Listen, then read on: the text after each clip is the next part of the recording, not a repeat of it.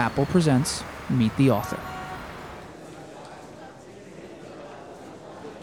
Please welcome this evening's guest moderator, David Lieberman, executive editor at Deadline.com, and tonight's guest, author of A Curious Discovery, an Entrepreneur Story, available on the iBook Store now, John Hendricks. John, good to see you. Good to see you too, David.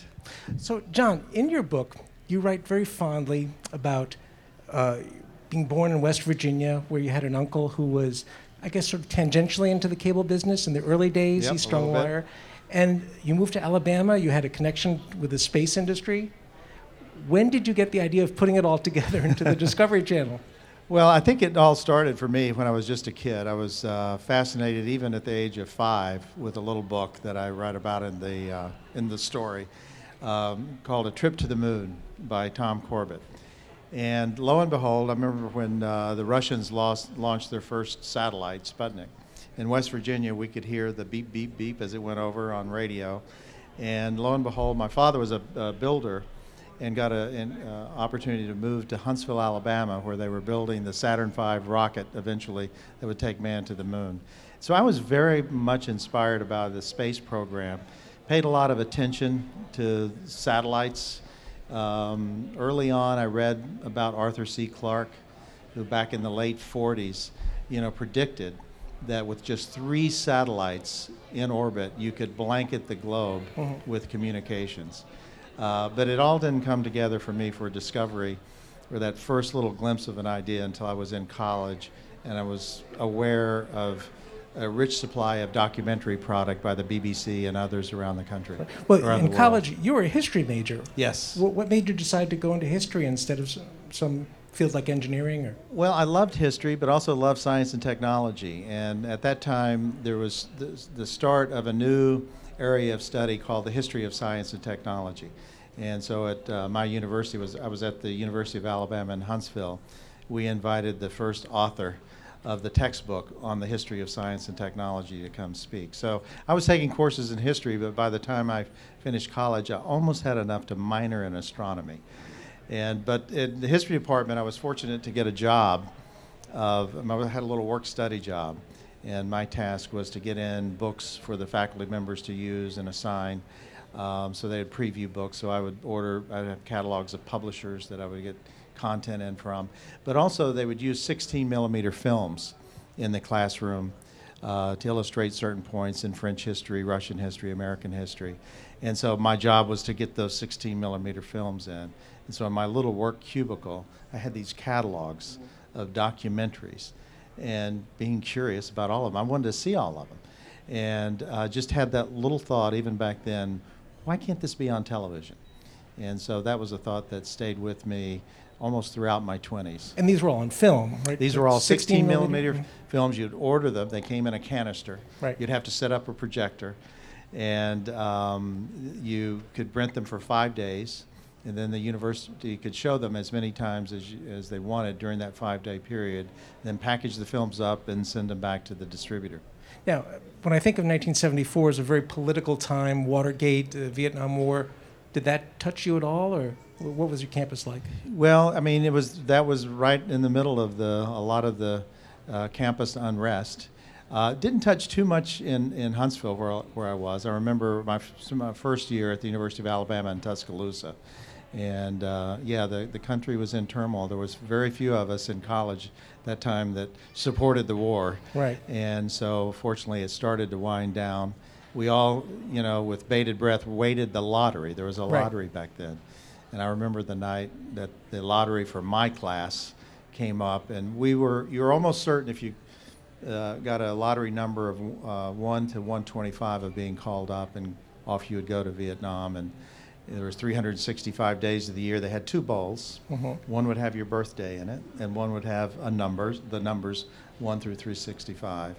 And so they picked out number 352 and then my birth date. Oh. And so I didn't go to Vietnam. You're very, very lucky. And then when you graduated college, you didn't go into history. You didn't go into No, science. I didn't know whether to go into law school or graduate school in history, and I was had a little research grant when I was a senior to do kind of a history of all of the Native American settlements, Cherokee settlements that had been covered up by the damming of the Tennessee River. And lo and behold, TVA, who was the sponsor of the study, published it. And so I got to meet the president of the university. And so when he heard I was undecided about what to do, going to law school or to graduate school at history, he offered me a job. And it was a job that I would go to Washington, write grant proposals, and try to bring back federal money for the university. So I took that job, and then after about a year, one of my proposals beat out one by the University of Maryland. They retaliated by offering me a job, and that got me up to the Washington area. And then let's fast forward a bit to when you started Discovery. You became a businessman. You had no background in management, no background in finance, no background in marketing. What made you think that you could do it? Well, I was just confident that, it's amazing when you read books. And there was a book about, how to write a business plan. I'd only had a few marketing courses in college, economic courses. But I was just so fascinated by a turn of events that happened in 1975. And that was when HBO challenged the existing law of the land. So remarkably, before 1975, cable operators were not allowed to do anything with content other than provide a retransmission of local broadcast content. So they couldn't originate content of their own. And so HBO, which started as a movie service in a local cable system in Manhattan, had aspirations to go on satellite and be available to cable operators across the country. Well, immediately the broadcasters and the FCC brought suit. The court case wound its way all the way to the Supreme Court. And in 1975, I was in Washington. I remember seeing an article above the fold in the Washington Post saying that the Supreme Court had ruled that would-be cable network owners had First Amendment rights, and no laws could stand in the way of a new cable network being launched and the consumer. So HBO was legal. And so I started thinking, even at that time, not as an entrepreneur, but as a consumer. Well, when are they going to create my favorite kind of channel, which would be a documentary channel about science, nature, human adventure, history? And no one did. And by 1982, as most entrepreneurs do, you get obsessed by an idea. And so since nobody was doing it, I started researching everything I could read about the industry, trying to become an expert on satellite technology, cable system design, how they design their systems, but most importantly, how to source documentary content from suppliers around the world. And you didn't feel at any point, gee, I'm over my head, what am I doing? No, I didn't. And in retrospect, I think there's an enormous advantage in coming into an industry from the outside.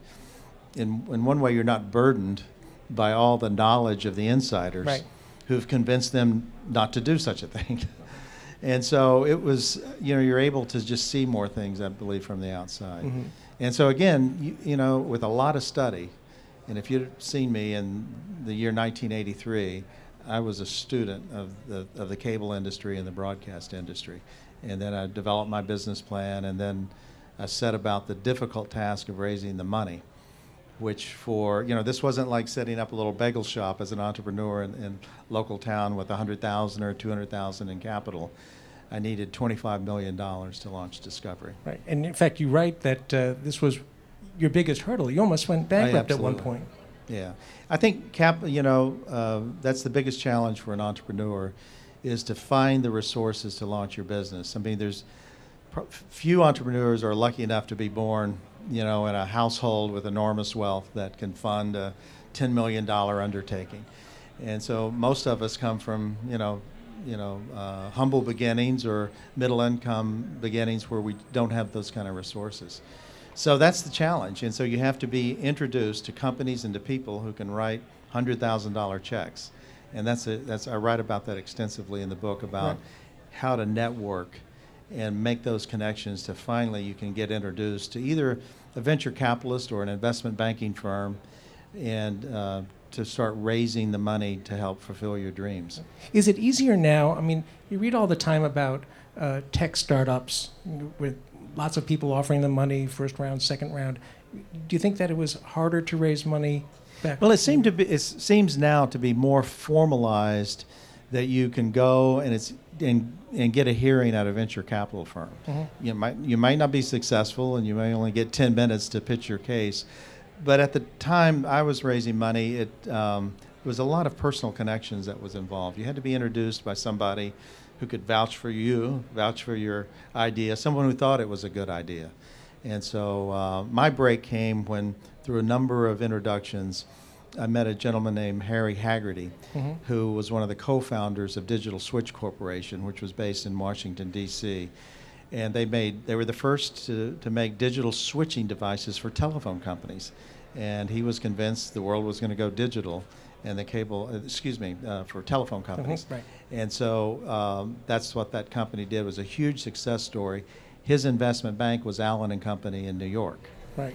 And so I got a connection. I met Harry Haggerty, and then he was the one then that took me to Allen and Company, introduced me and the idea for the Discovery Channel. Walter Cronkite was also instrumental in that process. Yeah, and even when I was meeting with Harry the first time about the concept, and I was pitching the idea of a Discovery Channel, he said, how many of us are there that really watch this kind of programming? And he brought up CBS's cancellation of Walter Cronkite's Universe series, which was a science and technology magazine show that was on every Tuesday night. And that was probably the weakest part of my business plan. I didn't have the actual ratings data that was still held pretty secret by the broadcast networks. There would be some reports that would be out in the news that I had. But I was starting to hear that question from a number of venture capitalists that I had approached down in the Washington area.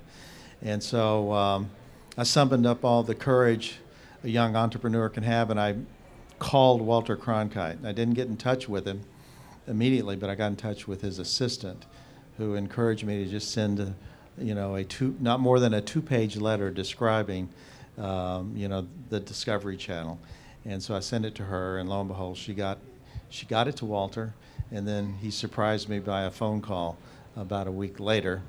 And he was so enthusiastic about the idea, invited me to New York. He'd been a childhood hero of mine, so I couldn't believe that I was sitting in Walter Cronkite's office, and he was offering his full support for the venture. And your wife raised a great question early on, which is, if your idea is so good, why isn't CBS doing it? Or why isn't Ted Turner doing it? Or why isn't Ted Turner doing Yeah. it? Right. Well, that's a good question. Why weren't they doing it? Well, again, I think part of the reason was they if you were in the broadcasting business, you put so much resources and energy into the primetime schedule. Maybe only 3 shows per night. And so for them to think about a full-time channel was fairly intimidating. And I had this kind of secret knowledge that I had from college that there were documentaries out in the world, like at the BBC, that could be accessed perhaps only with a license fee. So I wouldn't have to produce them originally in the beginning, which would be a $300,000 to $400,000 per hour investment, that instead I could license them for maybe $1,000 to $3,000 per hour per year. And so, again, I think that those in the broadcasting business, and they misdefined their business too. They saw cable as something else. Mm-hmm. And I made one pitch to one broadcaster that I write about in the book, and he said, "John, we're not interested. We're in the broadcasting business." So they defined their business by the delivery technology of the time. And so I've been careful, and at Discovery, we define our business as being in the business of satisfying curiosity. And we think that's a forever kind of business, divorced from a particular delivery technology of the time. But let's take another step, though. Discovery could start, be very successful, and a larger business could come in and say, that's great, we'll move in now. We'll pay more, Yeah, I was extremely nervous in the beginning because you mentioned CBS. They had started up a cable service in the early days after, I think, around 1978, 1980, called CBS Cable. And it was dedicated to performing arts. So they had operas and ballets. And it didn't get a lot of distribution, but it got into about 4 million households. And the management lost heart in the venture, and the CEO at the time, Thomas Wymans, eventually killed it.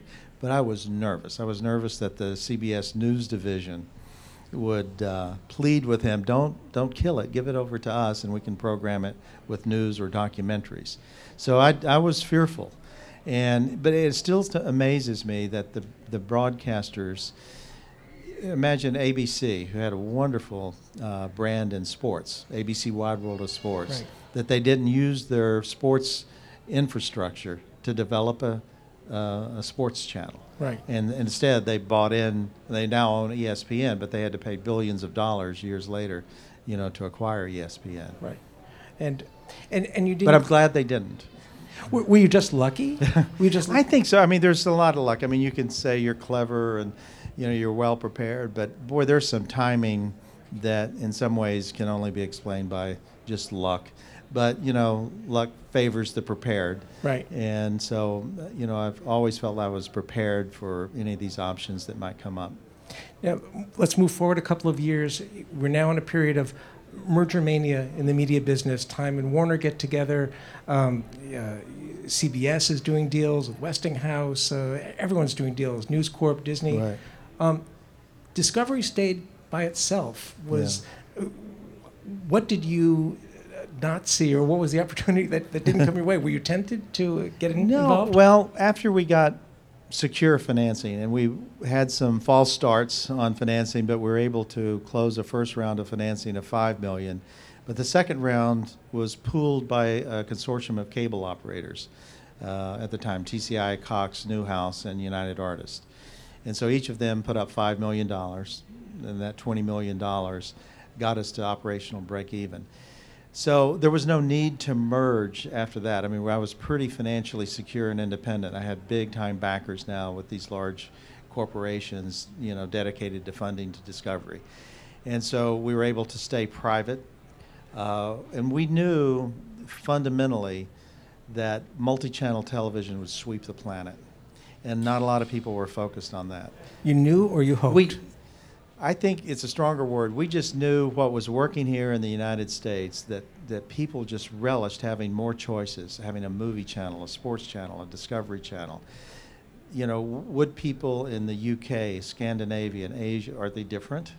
And so, we felt like it would really sweep the planet. And so then you think, well, if we don't have Discovery Channel around the world, then somebody will create a channel to fill that documentary nonfiction niche. And so we were the first to go overseas. So we started Discovery in the UK in '89, and then today we're in some 223 countries around the world. So you ask about mergers, and my wife Maureen, when I told her the idea, and every entrepreneur has to tell some first person their idea. It's kind of a perilous moment, especially if they're very, very discouraging. But she was very supportive. But then she thought, and then she asked, well, if this is such a great idea, why didn't Ted Turner do it? And so Ted Turner, years later, was asking himself the same question. And so there's a chapter in the book devoted to when Ted Turner tried his best to merge with Discovery. But again, at that time, there's a feeling that you needed to have synergies, you needed to be connected to a distributor, that all these companies were bulking up, and that somehow they would find some magic, that you really couldn't do it on your own. Did that thought occur to you at any point, that maybe you should become involved with someone who can guarantee distribution? Yeah, I think, well, that was the choice I made after the first round of financing. Was seeing the wisdom that if I teamed up with large cable distributors and they were investors, they would also be incented to widely distribute the service. And so it was extremely helpful to have that sense of vertical integration within the company. And again, that gave me the financial security to think long term. So I didn't have to worry about, we were all confident that we were building a big corporation, and there just wasn't a need to combine. Now, there was a need to get scale and get larger. So we felt that we couldn't stay a single network, especially as channel capacity increased and cable systems would maybe progress to a point where there'd be 200, 300, or 400 channels. So you don't want to be one channel in that multitude. So we acquired TLC in '91. We launched some 6 channels in '96 through digital compression, like the Science Channel that people enjoy today, and Animal Planet, for example. Who owned TLC at the time when you bought it? TLC was owned by I'll forget the name. It was an Appalachian educational co-op, and it was launched earlier than Discovery, and had some distribution in the country. And we felt that if that channel had gotten into the hands of some other distributors like ABC, it could be problematic. And so, largely for defensive reasons, we looked at it initially, but then we thought, you know what, we could utilize this in a complementary fashion to Discovery. You started off as an idealist, an entrepreneur, really had a particular idea for this channel, for Discovery Channel. When did you start to wrap your mind around the idea that you'd become the owner, the manager of a big business, of an entrenched business? I think it was after probably in 1995. I mean, we were successful around the world by that time. We had Discovery going in Europe and Asia. We were a multi-channel network. And then we just started thinking more as a global media company and with a portfolio of networks. And so at that point, we knew we needed to break away from just the traditional documentary entertainment, respond to what the audiences wanted, and we had, you know, an array of channels that we could address different interests. So for the people who just absolutely love science and technology, I'll raise my hand on that one. Then we had a great science channel. That's one of my favorite channels even today. You know, for people who are very curious about how people live different lives, we have TLC, which today, instead of the Learning Channel, I think of it as the Life Channel. And there we feature reality programming, like on the Amish, Honey Boo Boo, Right. for people who are interested in that kind of content. And then we have Animal Planet for people who are just in love with pets and nature, and then all the other channels that we've built. And we've been able to craft unique partnerships, like with Oprah on OWN, for example, which is a new channel that now is in its third year of operation. As someone who's been so interested in science all your life and who's invested in Discovery Channel, I'm wondering, when you look around and you see how many people don't believe in evolution, or believe that there are angels, or believe that aliens have visited Earth, do you think there's a science crisis, that science needs to be elevated in the public mind, that somehow people still distrust it to a disturbing Yeah, I really extent? do. And, you know, on the, like, evolution, it's like people didn't watch Cosmos. If you had any doubts, Carl Sagan really demonstrated, you know, quite convincingly. And I think hopefully we're trying to contribute toward science education through Discovery, but most especially through the Science Channel. So we've been a big supporter of the STEM movement in education, science, technology, engineering, and math. And but it is frustrating when people don't understand the planet, and people don't understand, you know, the formation of life, the evolution of life. And so I think in so many ways there may be as many as 50 to 60% of the population that's scientifically illiterate. Does more have to be done, like, by the government or by other institutions? Well, I think one big hope is the middle schools, because it's at that age where a lot of young people form, you know, some of their critical thinking skills. It's a chance to get kids more involved in science education, but you have to make it interesting. And I think the more that we can have our educational system not be by rote memory, but by hands-on experimentation. We have a Discovery streaming service that's been extremely successful in the nation's classrooms, now in more than half of the nation's classrooms. And we have a new ebook, a textbook in science that's doing quite well. In fact, you were a pioneer in ebooks, right? Or you had aspirations? In the early days of digital, we were thinking through what kind of content can be developed for these digital platforms. So in addition to television content, which was still a challenge to deliver digitally, it just seemed to me publishing magazines and books would be a breeze. So why aren't we talking about the Discovery tablet instead of Apple? It was too, you know, I write in the book about sometimes being too early. So this was in 1992 when we wrote up the patents for a lot of digital devices, such as set-top converters that would allow you to select channels not by numeric numbers anymore, but by menus. Remarkably, no one had done that until that time. And so we had a number of key patents that today, when you use your cable systems, you're using patents that we've developed that are integrated in the remote controls as well as the TV sets. In that same period, we looked at the potential for portable electronic readers. And so we got the earliest patent on the electronic book. This was in 1992. The patent issued in 94. They're only good for 20 years.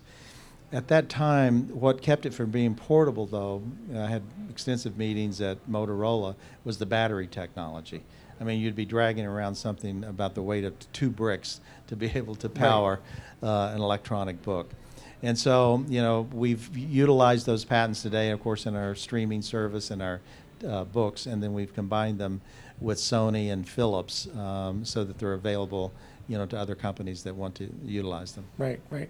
As someone who's been looking at the future for so long, including the future of television, tell me, how much longer does the current model have? How much longer will we be buying a package of 100 or more channels for a monthly fee? Yeah, so we always look at, you know, as every revolution happens, from radio to TV. I remember when television came out, people thought nobody would go to the movie theaters anymore. And so I think there will be these industries will live concurrent with each other well into the future. But there will be different ways we do business. I mean, television today is much more user-friendly. You know, most studies now confirm that people are happier with television. They can watch what they want to watch when they have the time to watch it because of the DVRs. You know, it used to be 20 years ago, you had to compromise your viewing. If something wasn't good on at the time, you had to go surfing through 100, 200 channels and find some least objectionable programming, which was a substitute for what you really wanted to watch. But now we can all record and have the best of what we define as content on TV available. So that's helpful, and it's progressing to the point where there'll be eventually 4, 5, 6 years from now, cloud servers where you can have the content of a channel like A&E or History or Discovery, any of our services that lay resident on these massive cloud servers that people can access things deep in our library. So if you're curious about how the Panama Canal was built, I know we have 3 or 4 documentaries that you could dive deep into our archive and retrieve. So I think television, I think we're approaching almost a new golden age of TV. And I'm so proud of our industry, the cable industry. If you look at what AMC is producing in such series like The Killing and some others, and TNT is doing a great original content, so is Bravo and USA Network. So even on the fiction side and on the nonfiction side, we're all bringing new people to cable. We're able to produce better and better content because the eyeballs are shifting from broadcast to cable. But we know on the horizon is more and more usage and accessing of the content through the internet. What will happen to your channels, though, when we get to a point where I can say, I want to buy Discovery, I don't want to buy TLC, I want to buy CNN, I don't want to buy Spike? Yeah, so you're talking about the world of a la carte. Correct. So what each of us, when you start a cable network, you have to decide, do you want a pay service, be a la carte, premium like HBO? And the moment you decide that, then you're going to be a small subset of the entire universe. And so advertising is not much of a possibility.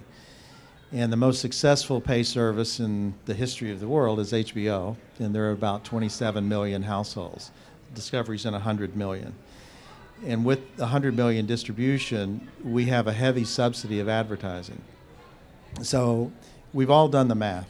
So if we had to, if we could, you know, had the resources to produce the same amount of content that we do now on Discovery, you'd have to pay about $8 a month. $8 for Discovery alone? For Discovery alone. So we've all done the math. And so if you look at it naively and don't look deeply at the $20 billion plus that's spent on basic cable advertising, which is a huge subsidy, so that CNN doesn't cost you $7 or $8. Discovery or TLC doesn't cost you $7 or $8 each.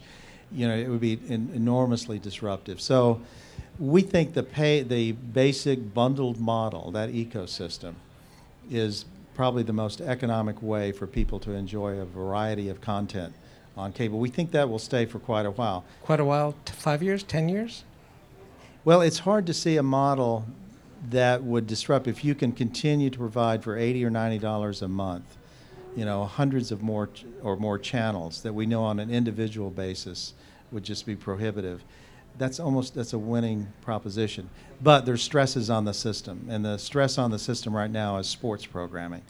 So you have sports networks who are bidding up, the price of NFL and all the sports, and that's layering on additional wholesale costs that's now currently being passed along the whole user base, regardless of whether consumers want it or not. Right. And so that's a situation that has to be dealt with over the next 2 or 3 years. Well, I could ask you a dozen more questions right away, but I know that there's some people in the audience who have some questions.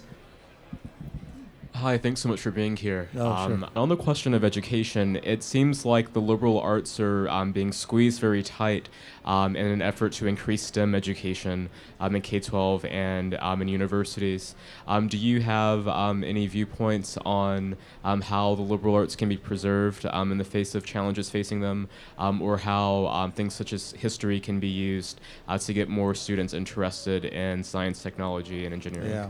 I mean, that's an interesting question, and some of you may have read in the New York Times, there was a great opinion piece about the decline of English majors, for example.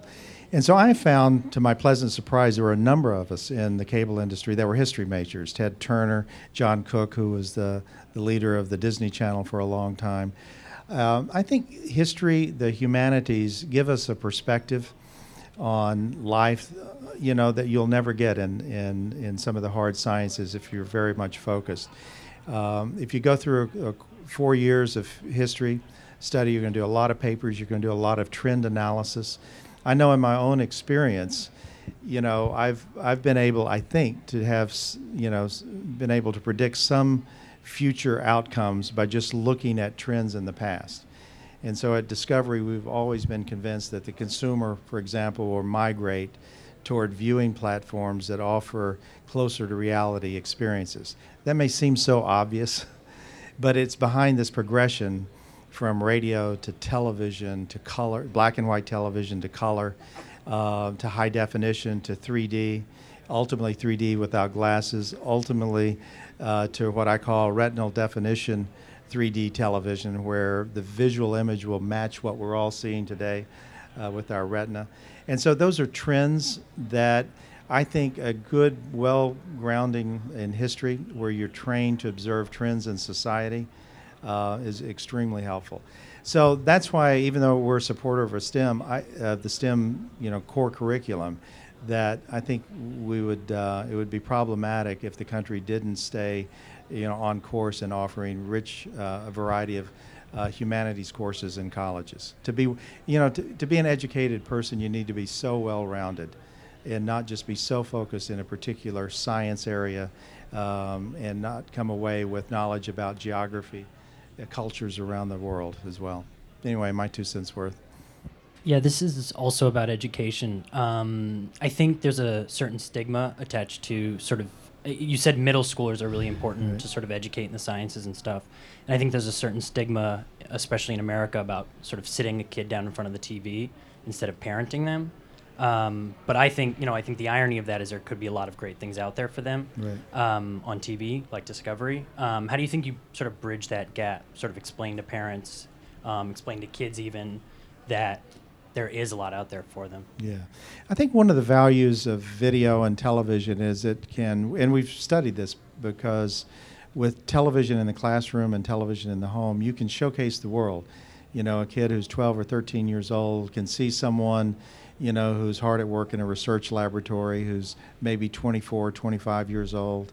And if we can use television to introduce children to the possibilities in life, then hopefully they'll study harder. But I think one of the biggest challenges, though, is, Einstein once made that famous remark about he thought it was a miracle that curiosity wasn't killed, by the age 16 by the educational system. And so, again, there's so much rote learning that we're still in high schools today that you couldn't tell a difference from 20 or 30 years ago. And we've got to employ these new technologies that bring the power of multimedia, to kids, and interactive multimedia, because so many kids learn more if all of their senses are fully engaged around a topic. So I think it's more multimedia, more on-demand interactive material. To kind of continue off that question in your answer, what kind of curriculum have you put in place, or what kind of, when you get new content, do you have like a checklist of what needs to be approved? Are you pushing the mark with the documentaries that you show? I mean, I'm sure we've all been in school where we've seen dreadful documentaries that teach us absolutely nothing and put us to sleep. And that's obviously not what the Discovery Channel does, but I'm wondering how much you push that education for, new things coming out. Well, it started from the very beginning. Our first telephone call after we went on the air on June 17th, 1985, was from a teacher in Kansas. And we went on the air at 3 o'clock, and by 3:10, the phone was ringing. And she had a simple question. She said, "Can I tape this show?"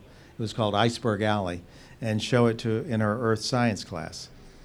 And it kind of puzzled us. We didn't know if we had the educational rights at that moment, especially for that show. So for 3 decades now, we have studied the interest of teachers. And so we've addressed that by, number one, they don't want long-form content, not more than, say, 30 minutes. And most often it's short form in 5, 6 or 7 minutes. And so what we've done is create a service called Discovery Streaming, which has over 20,000 titles that teachers can access on a random access basis in their classroom. And to get that to be useful for schools, we've had to tailor it and customize it for all 50 states.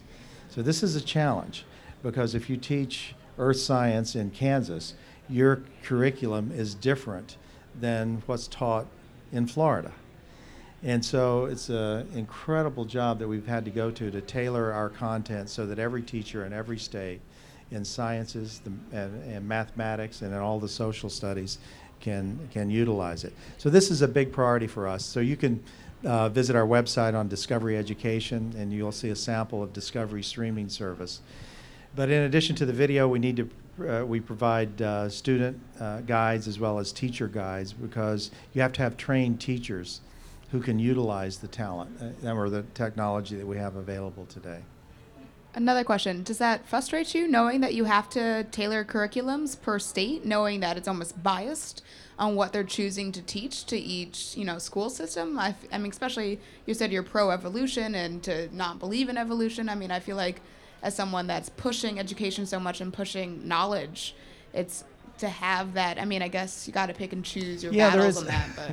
Yeah, we do have to pick and choose, but it's what we have to do is provide the best quality science content that we have, and we have to trust that over time.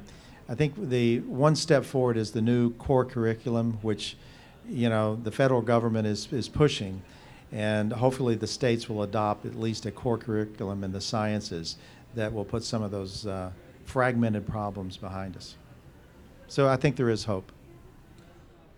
So I just wanted to ask you, as you grew your network and as you guys realized that you were really onto something, you probably were under a lot of pressure from, advertisers or financiers. So what kind of support structure did you use? And, over the years, have you kind of picked up your own sort of special team that you work with deep inside Discovery to make sure everything you want to do happens? And are there certain people or, even things like journaling that you lean on to kind of get that pressure out? That's a good question. And, you want to, who do you want to work with in life? People, and so it's very important from top to bottom that we have a cohesive organization that's rallied, behind the cause of discovery. We define our business as being in the business of satisfying curiosity. We think that's a noble undertaking. And so people rally behind that, but it starts at the board level. And I've just been so fortunate to have long-term partners that I've been with since 1986, and we've never had a split vote on our board. We've always talked things through. Doesn't mean we haven't had spirited discussions, but in the end, we've been able to rally behind a common strategy to grow the company. And I think that's filtered down through the organization. And then we have to go through changes and transitions, and we've done that. But I think we have one of the best management teams in place today. But that's a continuing challenge, is to make sure everybody's pulling in the same direction. Hi. You've been talking about all the content you produce for Discovery Streaming, and then there's all the shows that you self-produce. That's a lot of content and a lot of information. Who does the vetting? Who does your copy editing? So we produce the lion's share of our content, and so we're still open to acquisitions, but they're carefully screened. And so if you look at within Discovery Programming, we have a lot of people who are executive producers, and their role in life is to meet together with in development committee meetings, design new topics that we want to explore. And then we typically will work with outside producers to accomplish, those objectives. But we have a senior executive producer that's assigned to every project, and that person has delegated the authority of the company to make sure that that resulting content is going to meet our standards. And so it's we delegate a lot to our executive producers, and that's that first credit you'll see roll after a Discovery show. Thanks. So Shark Week is quite a Coming up. common American phrase. I was wondering when that was going to come up. And I'm curious to know if you guys quite knew what you had on your hands the first Shark Week came No, out. we didn't. And you'll see this in the book because it was in 1987, and from time to time we like to go away and just take the staff away from the office and go on a retreat. And sometimes it's off in nature or someplace, outside in a rural area. But other times we went into an urban area. We went right in downtown Washington. I treated the staff who had worked so hard on a lot of projects to a retreat at the Hay Adams Hotel, overlooked the White House. And so there was a living room setting that we had. And so we were just going around discussing what could we do? What's a new programming idea? And one of our young programmers, Steve Cheskin, he raised his hand. He said, you know how all these independent stations will have Marilyn Monroe Week or John Wayne Week? And he said, what if we had Shark Week? And the moment he said that, it was just, we all smiled, and it was like funny but brilliant. And then everybody said, well, why about Lion Week? And so it was interesting. So, but Shark Week really took hold. And so we said, you know what, let's give it a try next summer. And it went on, and it has been a fixture on the air worldwide since then, and a huge hit. And, people throw parties around Shark Week, so we love it. You don't have any similar plans with Nick Wallenda, do you? Yeah, Nick Wallenda Week. I tell you, that was, I didn't think I could hold my breath for 23 minutes, but I managed to. That was the most remarkable display of skill and courage that I think the world has ever seen. So we're real proud that Nick made it. And you like the ratings, too. Yeah, absolutely. Great. Well, I think that's it for the questions. Thank you so much for coming. I know it's beautiful weather out here, and Thank you all. I appreciate you joining. John, thank you. Thank you.